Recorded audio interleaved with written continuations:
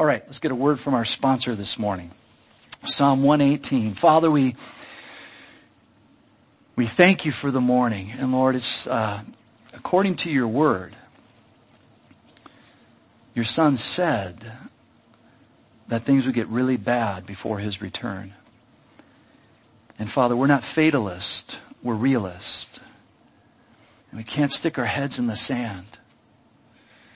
We have to do what, as your son said to do? Look up, for your redemption draws near. So Lord, we know there's nothing prophetically that needs to take place for Jesus to return and call his church home. But Father, we don't want to be lazy or lackadaisical before that call. So give us wisdom, even with this new situation that's right next door to us. Give us wisdom on how to minister, on what to do, and how to make that happen for your glory. That we might be available with the gospel, however that plays out. And Father, we thank you for your word this morning, that again, we have the truth sitting on our laps. So I pray for the gift of teaching, Lord. Fill me with your Holy Spirit. And for every heart in this room, Lord, there's needs in this room. There's joy, there's sorrow, there's depression, there's anxiety. So Father, I just pray that through your Holy Spirit and through your word, that we would take every thought captive to the obedience of Christ. And we'd spend these few moments in eternity really focusing on how much you love people. Bless this time in Jesus' name. Amen. Amen. Well, let's remember that the hymnal book 5 here is Psalms 107 to 150. And so if you're new or visiting, the book of Psalms are songs. They are all songs, and they are broken up into 5 hymnal books. And so we're in book 5 here. And they were brought together during the time of Ezra. And I try to use round dates to remember. And Ezra was roughly 450 BC time frame. They were brought together after the 70-year captivity was complete. And some of the Psalms that we're reading were written during Ezra's lifetime, while others were written hundreds of years earlier, as we'll see. So this Psalm may have been written during the time of the rebuilding of Jerusalem, or around 445 BC. Nehemiah was commissioned by King Artaxerxes to go back to Jerusalem. You ladies are studying that on Tuesdays. And reestablish itself as a fortified city. And Ezra was already there, rebuilding the temple. And the nations around them didn't like the fact that the Jews were coming back to reestablish the nation of Israel. Sounds familiar, doesn't it? Things haven't changed. They harassed them, intimidated them, challenged them, and even wrote letters against them to the king. Things haven't changed. You see, none of this stopped them, though, and this is important for you and I as believers in the days that we're living in. None of this stopped them, for their commission truly came from God. And our commission is not to be politically correct. Our commission is to be biblically correct, and Ephesians tells us to speak the truth in love. To speak the truth in love. We're not to go out and bash people, harass people, intimidate people, call them names or anything like that.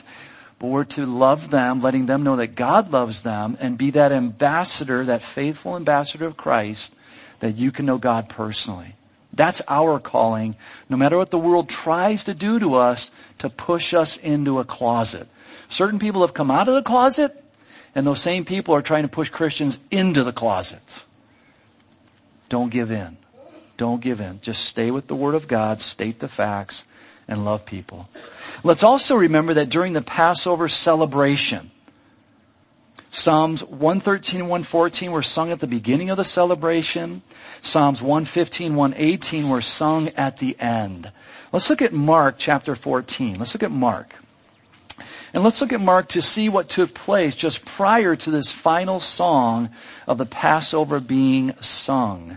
And that's what we're studying this morning, the final song of the Passover celebration. So Mark 14, if you're new or visiting, if you don't have a Bible or if you're unfamiliar with the Bible, don't be embarrassed, don't be ashamed. Grab a Bible, The team always puts slides up so you can see the little white cross tells you in your Bible where it's at. Old Testament, New Testament. And then we list a few before and a few after so that you can find it. Mark 14:22. And as they were eating, who were the they? Jesus and his disciples. This is the night before his crucifixion, our Lord's final earthly Passover. Jesus took bread, blessed and broke it, and gave it to them and said, take, eat. This is my body. Now, for most of you, I'm sure this sounds familiar, doesn't it? We find this in 1 Corinthians 11, and the first Sunday of every month we celebrate communion here, which you can celebrate any time. We just choose to do it on Sunday here, the first Sunday. And so this is communion. Jesus is instituting communion here at the Passover. Then he took the cup, so this would be the final cup or the fourth cup of the Passover celebration. And when he had given thanks, he gave it to them, and they all drank from it. And he said to them, this is my blood of the new covenant, which is shed for many. Who are the many? This morning specifically, that's you and me. But as you read all of the scriptures, we know that God so loved the world, so that would be for the whole world. But we know that only a few, unfortunately, will receive Jesus as their Savior. And so you here, which is shed for many, you can claim that as your own personally.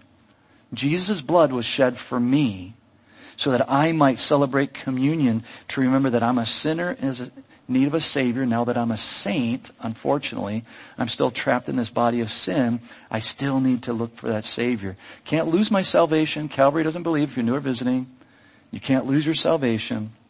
But unfortunately, as we have seen, you can walk away from the Lord and reap what you don't want to reap. So just stay focused on the Word of God. Assuredly, I say to you, I will no longer drink of the fruit of the vine until that day, when I drink it new in the kingdom of God. And when they had sung a hymn, notice verse 26. And when they had sung a hymn, they went out to the Mount of Olives. Psalm 118 would have been that last hymn. There's no doubt about that. And so even as we read this morning Psalm 118, this would have been the last song that Jesus would have sung with his disciples. And that's important as we read the Psalms. Now we have some context. But in thinking about the Passover, there were 4 cups, and we don't have time to get into all this, but I'm just going to share with you the 4 cups. The first cup is called sanctification. I will bring you out from under the yoke of the Egyptians. So as they were celebrating the Passover, as most of you know, if you've watched the 10 Commandments, Charlton Heston, you guys know the routine. They celebrated the Passover. Well, this is what the Passover is celebrated every single year to this day. Every single year to this day. And so the first cup is, I will bring you out from under the yoke of the Egyptians. And I equate it, you could equate it with many verses. I just picked this verse, John 17:19. And for their sakes I sanctify myself, that they also may be sanctified by the truth. And John 17 is that Lord's Prayer. John 17:17, sanctify them by your truth. Your word is truth. And that's why we go verse by verse, and that's why we emphasize the Bible here, is we got to know the truth. Then the second cup is deliverance. And the second cup during the Passover meal symbolized, I will free you from being slaves to them. So I will bring you out from under the yoke, and I free you from being slaves to the Egyptians. And I equated this with John 8:36. Therefore, if the Son makes you free, and the Son here is Jesus. But again, if you don't know Jesus as your personal Savior this morning, this is going to mean much to you. So I do want to break it down a little bit and say you can receive Jesus as your Savior. And you can be set free from drug addiction or alcohol addiction or pornography or gambling or anger or whatever it is that might be plaguing you. You can literally be set free from that, but you're not going to get that. I can guarantee this to you. You're not going to get that without Jesus. You may get it partially, but you're not going to get it fully. See, God comes within you. When you ask Jesus to be your Savior, the Holy Spirit literally comes within you and now gives you supernatural power that you would never ever have apart from Jesus. We're not talking religion here. We're talking about a personal relationship. The third cup is redemption or blessing. I will redeem you with an outstretched arm. Interesting. The cross. Matthew 18:11, for the Son of Man has come to save that which was lost. Were any of you lost? Any of you lost? Feel free to raise your hand if you were lost at one time. The rest of you are maybe still lost, but we're lost. And the fourth and final cup is praise, salvation, or acceptance. And it signifies this: I will take you as my people, and I will be your God. So that's the Passover celebration in the Hebrew, and to this day this is what it still symbolizes. But for us as believers, I picked Matthew 10:32. Therefore, whoever confesses me before men, and this is important for you and me in the days that we're living in, where they're trying to push us into a closet, trying to take God out of all avenues, out of everything possible, that whoever confesses me before men, him I will also confess before my Father, who is now our Father as well. My Father. Abba, Aramaic, Daddy. That's not irreverent. That's intimate. Abba, Daddy. Before my Father who is in heaven. So even as we read this psalm, guys, remember Jesus was focused on heaven. The disciples were still focused on the earth. We're sick of Rome. We want to squash Rome. We want to get Rome off our back. They didn't get it. I don't blame them. We would not have either. Once the Holy Spirit came upon them, in them and upon them, then they got it. Then they went out and did what they were supposed to do. But even as Jesus sang this last song, they weren't getting it. They just did not understand. Hopefully you and I do. Oh, give thanks to the Lord, for he is good. For his mercy endures forever. Again, think about this. Jesus is saying this, and he knows tomorrow, by this time tomorrow, I'm going to be dead. I'm going to be dead. I'm going to be in the grave. And prior to that, I'm going to suffer on a cross, hanging naked for all to see everything, the Son of God naked at a public intersection for all of humanity to receive the free gift of salvation. Jesus understood that, yet he still sings, oh, give thanks to the Lord. Give thanks to God. For he is good. For his mercy endures forever. You see, God is good and he is merciful. Both are absolutely true. And Jesus sang the truth of God's word one final time with his disciples. So when you and I are in that desperate place, open to Psalm 118 and come up with your own melody, or just say it, whatever you want to do. But proclaim the truth. He is good and his mercy endures forever. Let Israel now say his mercy endures forever. Let the house of Aaron now say his mercy endures forever. Let those who fear the Lord now say, his mercy endures forever. You see, the disciples were definitely going to need both throughout their lives. Truth and mercy. And as we mentioned last week, verses 2 through 4, they show us, once again, the threefold pronouncement of those who should give praise to the Lord. The Jew, the priest, and the Gentile. And you will find that in the Old Testament. Even though to this day there are many Orthodox Jews who hate all Gentiles. You're not Mexican, you're not Italian, you're a Gentile. If you're not a Jew, you're a Gentile. There are many Orthodox Jews that hate all Gentiles. It's not scriptural. It's not in the Old Testament. Again, as I mentioned to you last week, I don't know if some of you did it. Hopefully you did. If not, I'll mention it right now again. Take the word stranger, look up the word stranger, and you will find out that they were to welcome the stranger. They were to love the stranger. They were to share the word of God with the stranger so that the stranger would know who God is and would come to know who God is and worship the same God that they worshiped. Unfortunately, religion came involved and the rest is history. You see, the mercy of the Lord is everlasting. The Jews definitely knew that, but they didn't want to share it with others. But these Jews here, he had removed them from the land of Israel for 70 years, and now they're back in the land. They're rebuilding and they are rejoicing. You see, the bottom line is God is faithful even when we are not. Always remember that. God is faithful. If it was based on my faithfulness, history. God is faithful even when we are not. Verses 5 through 14, this section deals with the fleshly notion that we can accomplish something apart from God. Even Jesus said in the gospel, apart from me, you can do nothing. And in our in our little minds, we go, I can do lots of things. What was Jesus focused on?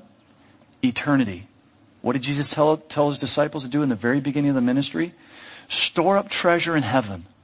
Jesus was constantly pointing their eyes to heaven. Yes, we need to be responsible. Yes, we need to be diligent and work and take care of our families. I'm not neglecting any of that. I'm not endorsing, I think it's like, I should have printed it out because I'm going to blow it, but it's over 100 million. I know that. Over 100 million Americans receive some type of government assistance. Over 100 million Americans. That's not good.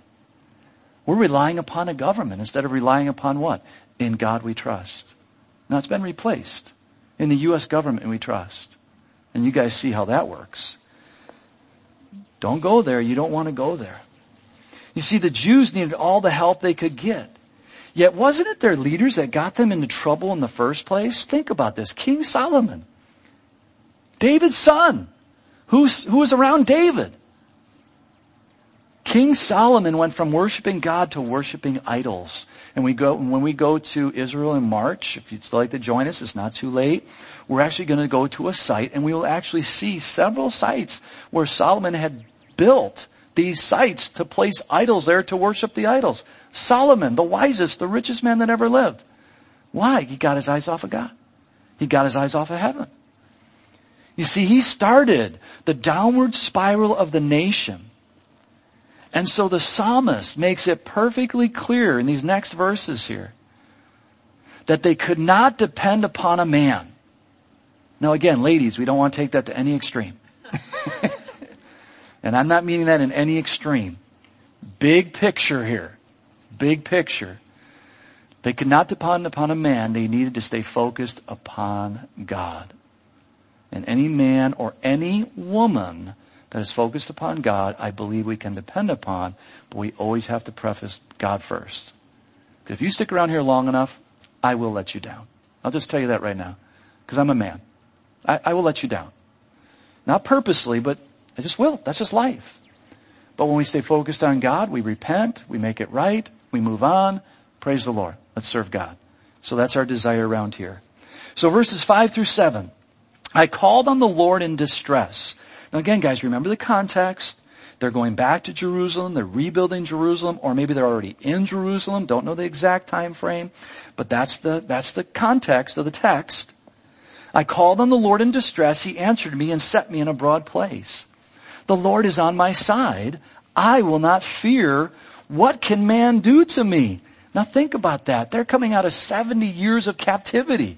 Nebuchadnezzar and all the crazy men after them. What can man do to me? You see, well, we'll get there. Hold on. The Lord is for me among those who help me. Therefore, I shall see my desire on all those who hate me. You see, God removed any fear about man from this person's life, from the psalmist's life. And we see that displayed with Nebuchadnezzar and the three young men. They weren't afraid of Nebuchadnezzar. You see, the psalmist here is ready to do whatever the Lord asked him to do because God was on his side. And I've said this many times, I just love the fact that it's impossible to lose when God is on your side. We might feel we lost, but not with God. God has a plan. God has a purpose. Even during hurricanes, tornadoes, fires, all of these things that come upon all people, there were Christians living in these areas. There were Christians in the towers at 9/11. Don't let these things shake your faith, but establish your faith even more. God, how are you going to work? Because I know you're going to work. You were at work during those 70 years when they were in Babylon, and now they're out and they're heading back and they're rejoicing. Verses 8 and 9, it is better to trust in the Lord. Again, not that we can't trust in others. We have to. I mean, that's be silly. But it's better. It's better to trust in the Lord than to put your confidence in the government. Thank God the elections are over. Thank God. Now we know what the Lord's will is, right? In majority. We're still debating, Florida and Arizona, but, than to put confidence in man. It is better to trust the Lord than to put confidence in princes. King Solomon. We're not going back and following King Solomon. We'll follow the good aspects of King Solomon. But man, we're not going to follow the bad aspects. No. We're going back to Israel and we're going to try our best through the power of God to stay focused. And that's for you and I today. We're to try our best to stay focused through the Holy Spirit, the power of the Holy Spirit. You see, people will always try to convince us that we have the ability to change things in and of ourselves. In and of ourselves. I was sharing with a gal this past week through various circumstances. I'm not going to give a lot of details, but it came up that she was trying to minister to someone and they weren't going with AA. Now, this is not a bash on AA, so don't send me cards and letters. But AA was started out with Christian principles. There's no doubt it was started out with Christian principles. Today, if you go to AA, and this is a fact, don't argue with me. This is a fact. If you want the doorknob to be your God, then that's your God. Don't press your truth on anybody else. If their doorknob is your God, that's your God. That's not the way AA started. So we have now, even over here at Rock Point, they love Jesus and we love them. I know Pastor Bill. They have Celebrate Recovery. So if you don't know about this, they have Celebrate Recovery. And if you have an addiction, they have meetings every week and they're focused on the Word of God. Celebrate Recovery starts out with a worship time, a music time, and then they break up into different groups, whatever your addiction might be, and then they get into the Word of God and they go through steps on how to allow the Holy Spirit to get rid of that addiction. We can't do it ourselves, guys. It doesn't work. And if you attend an AA meeting, you will find out that if you stop attending AA meetings, you're going to go back. Because once an alcoholic, always an alcoholic. Does my Bible say that? I don't know about your Bible, but my Bible doesn't say that. My Bible says that I'm a new creation. So I'm going to stay focused on my Bible and not what man tries to tell me. Because the fact is, only God can change the heart. And it's the heart that needs to be changed in order for any other change to take place. I mean, that's just reality. Only God can change the heart. Yeah, we can change our minds and we can change our circumstances. But if my heart has not been reborn, I could fall back. I could go back. Verses 10 through 13, all nations surrounded me, but in the name of the Lord I will destroy them. They surrounded me. Yes, they surrounded me, but in the name of the Lord I will destroy them. Notice that. Name of the Lord, name of the Lord. They surrounded me like bees. They were quenched like a fire of thorns, for in the what? Name of the Lord I will destroy them. You pushed me violently that I might fall, but the Lord helped me. So think of the 70 years, and now we're back in Jerusalem, because the nations around Israel wanted to destroy them then, and there are plenty of nations that want to destroy them now in 2018. Again, just get some basic facts. They are a democracy. They are not a holy nation, nor is America a holy nation. There are holy people within this nation. There are holy people within Israel. A majority of Israel does not even believe in God. That's just a fact. And so they will, though. You see, because God does not give up on His promises. You see, the promises of God will cause Israel to survive. They think it's because of their mighty army, and they do have a mighty army. They have become self-reliant, unfortunately forsaking God. And God knew that. God understands that. But God's not going to forsake His promises just because they forsook Him. No. My promises are going to stand sure and true because I am God and I love them and they will be there. Don't know about America, but they will be there. No matter how many nations come against them. And I think this week they're going to come out with their 2-year plan on how to, between the Palestinians and the Israelis. And you better be in prayer because San Andreas Fault's the next thing to maybe go.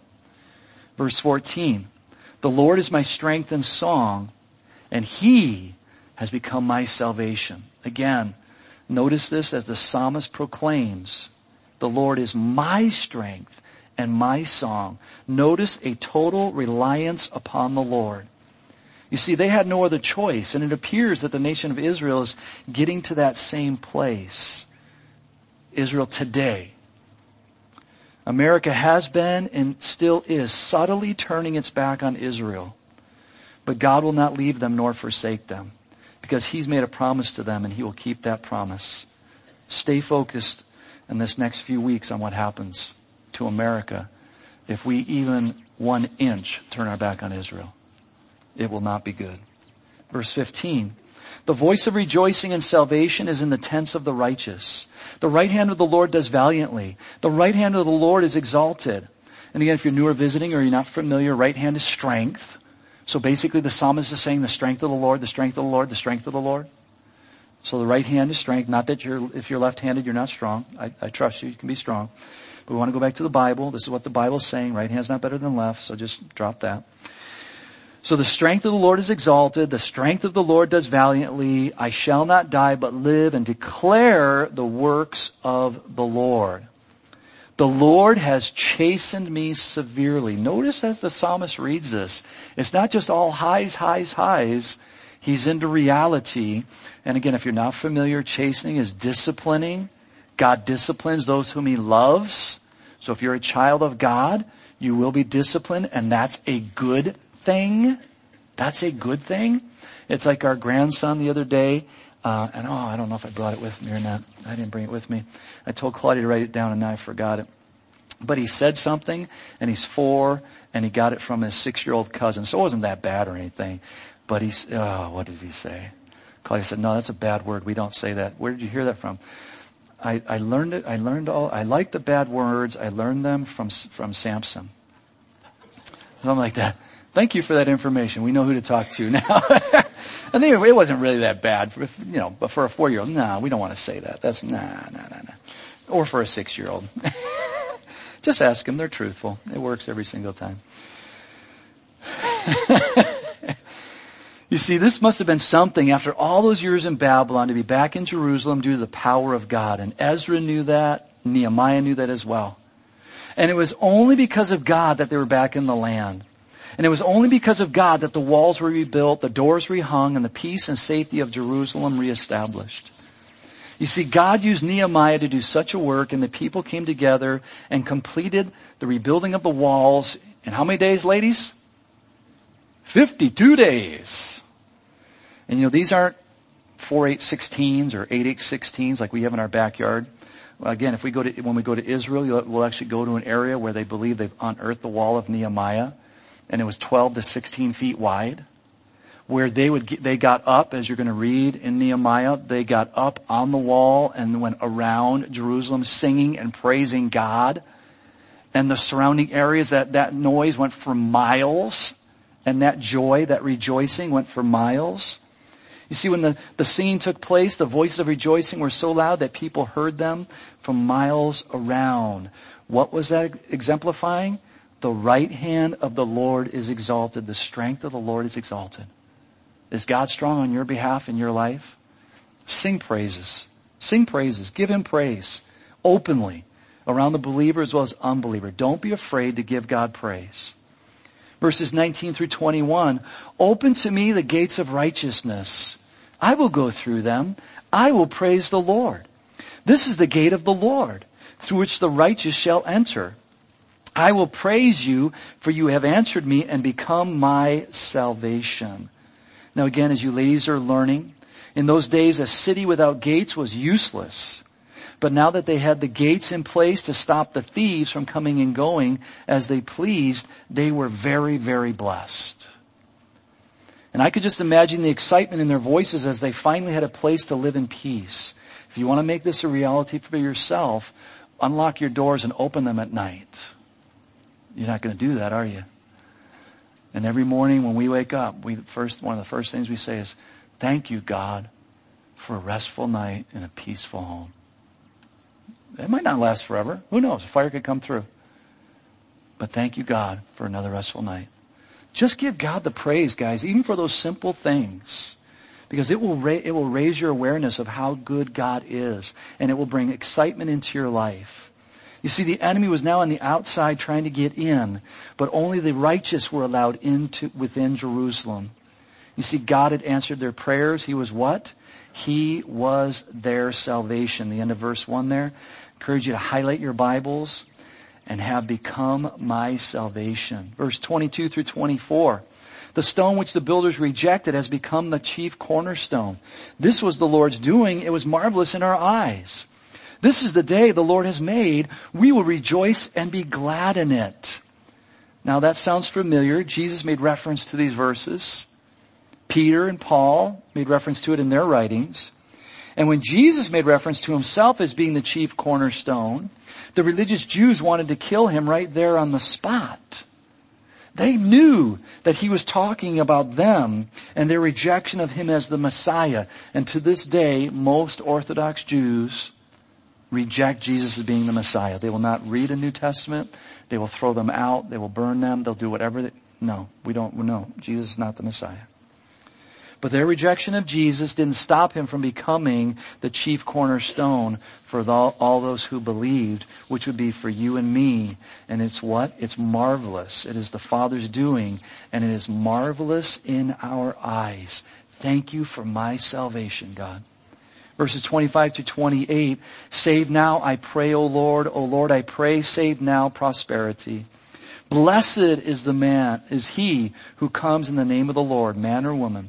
Blessed is he who comes in the name of the Lord. We have blessed you from the house of the Lord. God is the Lord and has given us light. Bind the sacrifice with cords to the horns of the altar. You are my God and I will praise you. You are my God and I will exalt you. Due to time, I'm just going to read some verses, but Jim will throw them up there if you'd like to write them down. Because God has given the world his light. John 1, I'm just going to read these. All things were made through him, and without him nothing was made that was made. In him, speaking of Jesus, was life, and the life was the light of men. And the light shines in the darkness, and the darkness did not comprehend it. John 3:19, and this is the condemnation that the light has come into the world. This is Jesus speaking. And men love darkness rather than light because their deeds were evil. For everyone practicing evil hates the light. Does this sound like America right now? Get God out of it. Get God out of here. Get God out of here. And does not come to the light, lest his deeds should be exposed. But he who does the truth, so for you and me as believers, come to the light, that his deeds may be clearly seen that they have been done in God. John 8:12. Then Jesus spoke to them again, saying, I am the light of the world. He who follows me shall not walk in darkness, but have the light of life. Acts 13.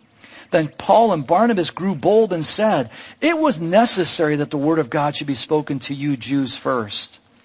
But since you reject it and judge yourselves unworthy of everlasting life, behold, we turn to the Gentiles. For so the Lord has commanded us, I have set you as a light to the Gentiles, that you should be for salvation to the ends of the earth. Now when the Gentiles heard this, they were glad and glorified the word of the Lord. And as many as had been appointed to eternal life believed. And lastly, 1 Peter chapter 2, but you, speaking to every believer, but you are a chosen generation, a royal priesthood, a holy nation, his own special people, that you may proclaim the praises of him who called you out of darkness. Notice this. So here's our commission as we go out to our mission field, that he has called you out of darkness into his marvelous light, who were once not a people, but are now the people of God, who had not obtained mercy, but now have obtained mercy. Verse 29, oh, give thanks to the Lord, for he is good, and his mercy endures to 2018. You are seeing God's mercy if you are a believer here this morning. Give him the praise, and it will endure until the Lord steps foot on this earth after the Great Tribulation, and then there'll be that 1,000-year reign of Christ. So let's not give up on anybody, but through us as ambassadors for Christ, extend that mercy to anyone and everyone that they might come to know Jesus as their Savior. There's people in California that have open ears this morning that didn't a few days ago. I can guarantee you, I've been with a lot of people in ICU that have open ears. Things change when your world is rocked. Things come into a clear focus when you don't have everything that you used to have. So let's be in prayer and see how God might use us in these next few weeks and months with those in California. Father, we thank you and praise you for this morning. And Lord, I know your word says you do not delight in the destruction of the wicked. You are loving, but you are also just. And Lord, I know that you give every single person on the face of this earth, you give every single person ample opportunity to receive your Son as their Savior. Your Holy Spirit, the Bible says, is drawing all people to the cross. I don't understand that. I don't know how you do that. It doesn't matter to me. Your word says you do it, so I'm going to trust your word. So Lord, in these next few weeks and months, as we have this situation very close to home here, give us wisdom on what we might be able to do to minister to our neighboring state, to those people who now have nothing. And Lord, we pray for our fellow brothers and sisters in Christ in California, all the churches over there. And I bet there were some Christian churches that are burned. Lord, I pray that you would use them, that they would proclaim your goodness and that you are still a merciful God, even in the midst of chaos. The recent shootings that are taking place and increasing in intensity and numbers. Lord, we just pray that you would use us to reach people before they take their last breath. Give us wisdom and discernment in Jesus' name. Amen. Amen. Before we do the closing song, I've got some homework for you guys. I've got enough at school. Most of you are not in school, so don't use that excuse. All right. Principle. We got a slide here. Principle. We're going to study Psalm 119 next week. Whew. So here's a principle. What I'd like you to do this week is read Psalm 119 every single day one time. And I'm not looking for you to go through and count how many times the word is used or commandments or, not the head knowledge, numerical knowledge. But this is what I'd like you to do. Find some principles that would benefit your life within that. And so a principle is defined as this. A fundamental truth, I just went on last night, Googled it, and this is what popped up. I was amazed. A fundamental truth or proposition that serves as the foundation for a system of belief or behavior or for a chain of reasoning. This was on the internet. First thing that came up. And what was it? The basic principles of Christianity. I was amazed by that. But that's what came up. So for you, if you want to take a picture of that or if you want to write it down real quick. So as you read Psalm 119, I would like you to look for principles that you could apply to your life. Well, here's an example. Psalm 119, 105. Your word is a lamp to my feet and a light to my path. And that's one that you're probably all familiar with. Many of you probably have it memorized. What's the principle? What's the principle? Not just, it's got the word in it. It's got the word light in it. No, what's the principle that can impact your life to make you be more like Jesus? Why don't we all stand, guys? Have a blessed day. If you need prayer, please come up. We'd love to pray for you. And I think Matt's got a patriotic song that we're going to sing. The team's got a patriotic song.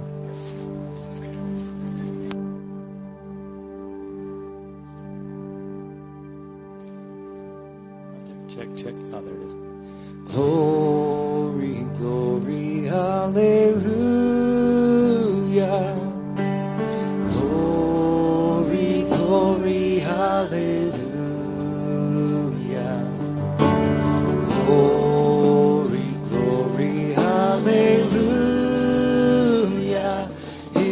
His truth is marching on. Glory, glory. Glory, glory, hallelujah. Glory, glory, hallelujah.